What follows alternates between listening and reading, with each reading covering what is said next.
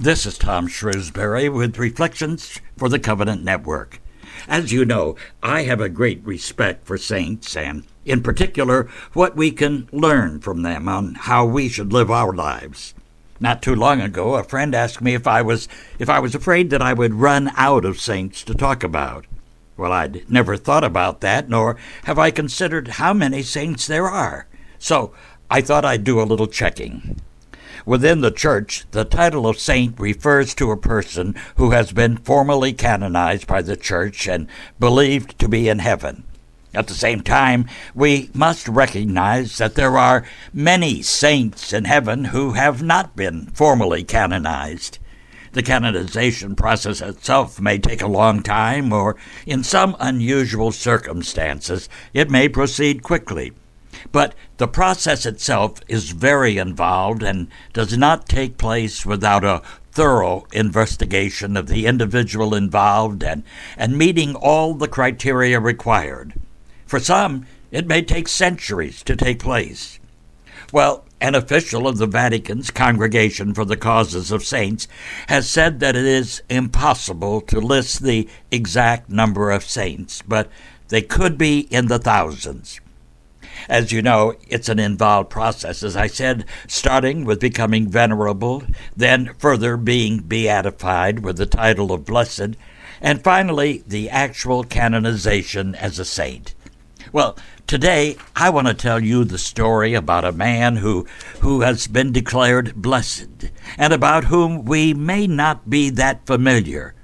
But his life and works, like those of so many others, are examples on how we, perhaps, should live our lives, and from whom we can learn much.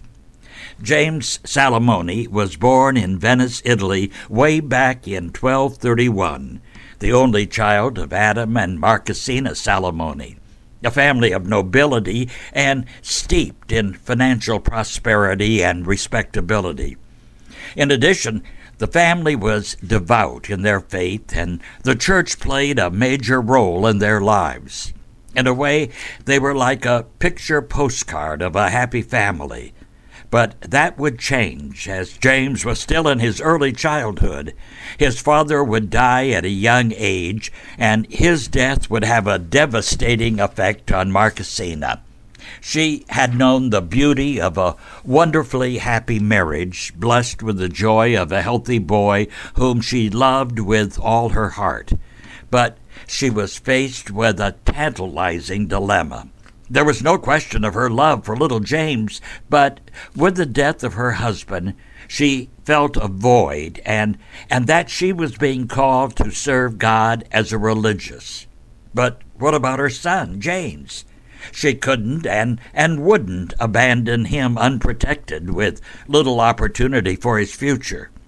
Yet she had this nagging feeling that God was calling her, and she should heed his call.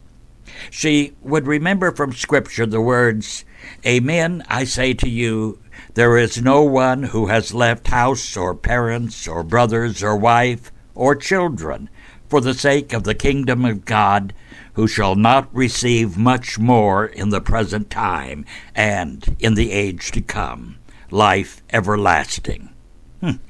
Pretty heavy stuff. Well, after praying for divine guidance, Marquesina felt inspired with what she thought was the perfect solution. Her late husband's mother, Giovanna, was a wise and caring woman who could raise James in the faith while providing a sound and loving environment as he would grow to manhood. James would have someone who loved him dearly and was devoted to him. Plus, both his mother and grandmother could provide the financial means to ensure a good education for his future. Well, the arrangements were completed. James went to live with his grandmother, and Marquesina entered the convent. The decision was a wise one. Giovanna would take great care in making sure that James would be well educated, both in schooling and in religion, and she scrupulously guided him in his selection of friends. But through all of her supervision, she was most concerned with his becoming well-grounded in the faith with special devotions to the Mother of God. She even played a trick on him. She suggested that he pray the entire office of the Blessed Virgin Mary every day, and then, if he did that, at the end of 100 days, she would give him something special. Perhaps we might say a kind of bribe, or perhaps better phrased, a reward. At the completion of the 100 days, James asked for the reward, and the grandmother would then say, "James, have you recited the office to receive a human reward? Our good deeds are not compensated on earth, but in heaven. The Blessed Mother will reward you." Well, we might have thought that James would be a bit miffed at the turn of events, but that was not the case. His daily recitation of the office seemed to bring him even closer to the Mother of God, a feeling that he cherished so beautifully that he would recite the office every day for the remainder of his life. And there was another lesson learned as well. He would never again look for an earthly reward or gratification for anything that he did. I would imagine that James's grandmother was a wise and thoughtful woman who had a concern that there should be a masculine influence on the young boy, so she also had the wisdom to enlist the aid of a Cistercian monk to help him with his religious studies. And James would respond with devout attention as his love for God and his desire to serve him grew stronger with every passing day, until at the age of 17 he knew the path God was calling him to take, and he joined the Dominican order.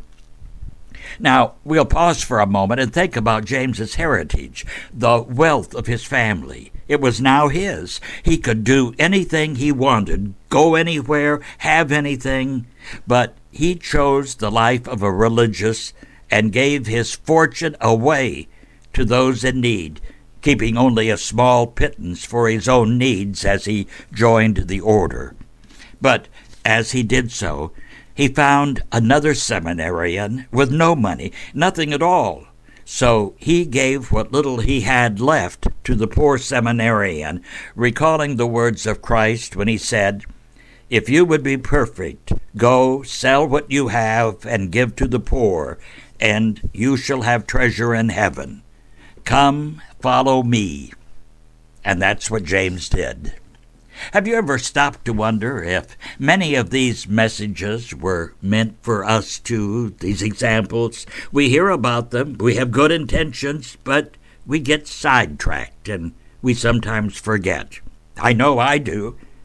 Well, James went through the seminary, and while the story of his life there is limited, we do know that he was a devout seminarian who wrote down an outline of how he could best serve God in his priestly career, and then he followed it carefully throughout his life. After his ordination, he spent the following 20 years in Venice, where he hoped to serve God in obscurity as just another humble servant spreading his word. But this was not to be. His holiness and dedication to the service of God could not be missed. The people of Venice recognized James as someone special, very special, so much so that people thronged to him, sought him out, and I'm sure treated him as a very special friend of God. Of course, this troubled James. He didn't consider himself special and wanted only to serve as a humble servant of God. He wanted no publicity, preferring to serve God quietly and unknown. But this seemed impossible in Venice, and so while he loved the city and its beauty, he asked permission of superiors to be transferred to somewhere else, where he could serve God quietly and unseen. Recognizing his sincerity, he was sent to the Dominican house in Forli, where he hoped to serve God in quiet solitude, but that was not to happen. He was now 37 years old when he arrived at Forli, where his fame, holiness, and good works would be even more recognized and revered than in Venice. The Dominican house at Forli was noted for its poverty and strict adherence to its rules. James would almost lose himself hearing confessions and working with the sick and underprivileged. He gave away everything he received, keeping nothing for himself, and he would hear confessions by the hour, and he would be known for hundreds of what we could consider miraculous cures that were attributed to his intervention. When one humbly exudes holiness as he glorified God, miracle after miracles seemed to follow his prayers. It was impossible for people to ignore this humble man whose holiness and personal virtues shone through all his attempts to be lost in the crowd. When people sought his help and his prayers, he could not refuse them, and against his own wishes, he would be later referred to as the Apostle of the Afflicted. James understood the role of the apostle and was keenly aware of the sacrifices and suffering endured out of love by Christ as he endured ridicule, humiliation, and the crucifixion for the salvation and love of mankind. If Christ, as the Son of God, would willingly undergo such sacrifices, should not he, as an ordinary man, also undergo sacrifices? Well, of course, as a Dominican priest, there were many sacrifices he was expected to make, but he wanted to do more. It would be difficult to list all that he endured because he was able to conceal many. However, others were discovered, and this was usually by accident. For example, in his lifetime in Italy, it was common for wine to be consumed with a meal. However, it was James's habit to always give his wine to someone else. It was a small sacrifice, but one of many. And once, without thinking, in his older age, he admitted that he had not consumed a drink of water between meals for more than 50 years. There is no doubt that God heard his prayers and actions and smiled on him. Once, on a trip to Rome, he wanted to be able to feel closer to Christ by offering Mass in the Chapel of the Holy Stairs. And speaking about the Holy Stairs, we know that way back in the 4th century, St. Helena, who was the mother of Constantine the Great, had the 28 steps that led up to the praetorium of Pontius Pilate, on which Christ had to climb after his scourging. She had them brought to Rome, where they still stand today opposite the Basilica of St. John Lateran. Also, it said that some of the ground from Calvary had also been brought to Rome as the foundation for the Holy Stairs. Well, one can see why Father James had such a desire to feel closer to Christ in the Chapel of the Holy Stairs, actually known as the Chapel of St. Lawrence. Well, when he reached the Chapel of the Holy Stairs, he was told that it was impossible for him to say Mass because that was an honor reserved only for high-ranking clergy and dignitaries. Well, quietly, James bowed his head in prayer, and then he offered a silent prayer. And as soon as he was finished, a guard rushed up to him and said there was a dignitary who wished to attend Mass there, and the chaplain was away, and would he say Mass instead? Well, I'm sure God personally answered that special prayer of James. And special blessings always seemed to follow James. Once, while he was in Rome, he wanted to visit the catacomb of St. Sebastian, and when he arrived at the catacomb, he found that the entrance was locked. So did he walk away disappointed? Not on your life. He knelt down and prayed, and as he did, something, well, I'll call it miraculous, happened. As he offered his prayers, the locked door suddenly opened. Well, I've often heard people say, if only I was rich, I would do so and so. Seems we put a qualifier on our potential good works. But James was poor, and his love of God fueled his love of neighbor. It wasn't a question of money, it was the opportunity for charity which motivated him to give of himself, which in God's eyes was more precious than dollars. Well, while so many are attracted to dignitaries, prominent athletes, entertainers, those people in the limelight, and so on, well, James focused his attention on those who were less fortunate, the poor, the disadvantaged, the sick, those who needed consoling, and those feeling that, well, that when one is really in need, that you are truly doing God's work to help them. And that was his purpose in life. With James, even in his humility, he was such a powerful speaker that his audiences were motivated to seek the confessional, and after he had finished speaking, well, there would be long lines of people waiting to confess their sins. When we hear accounts of what we might call miraculous healings, do we look just at the miracle, or do we stop and think about the graces given to the healer?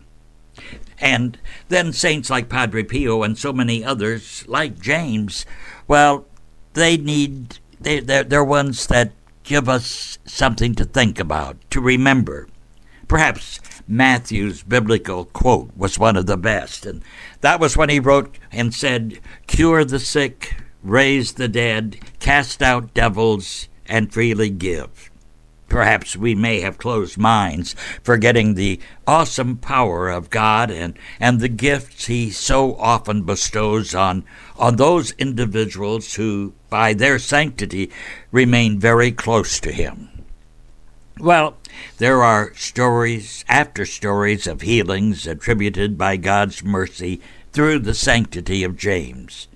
For example, there was the man in Forley who suffered the torments of poverty because his daughter, whom he loved dearly, as any father would, the daughter was suffering from the ravages of tuberculosis of the throat.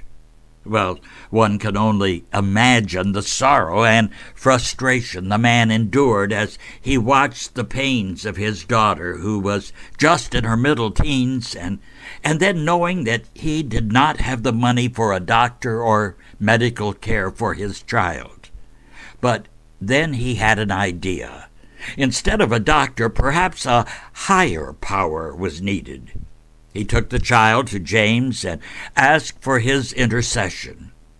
James understood and blessed the child. He touched her throat and prayed, and on her way home, she suddenly realized the pain was gone and that she had been cured.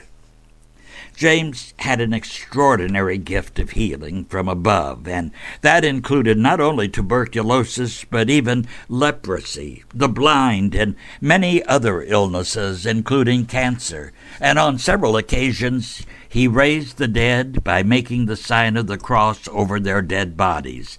And always he attributed the cures to God alone. There were times when he would prophesy what was to happen in the future, and when he did, he was correct down to the most minute detail. As with Padre Pio, he also had the gift of reading souls, and a perfect example was a young Servite novice. Francis approached him and told him that he, the young man, was considering leaving the order.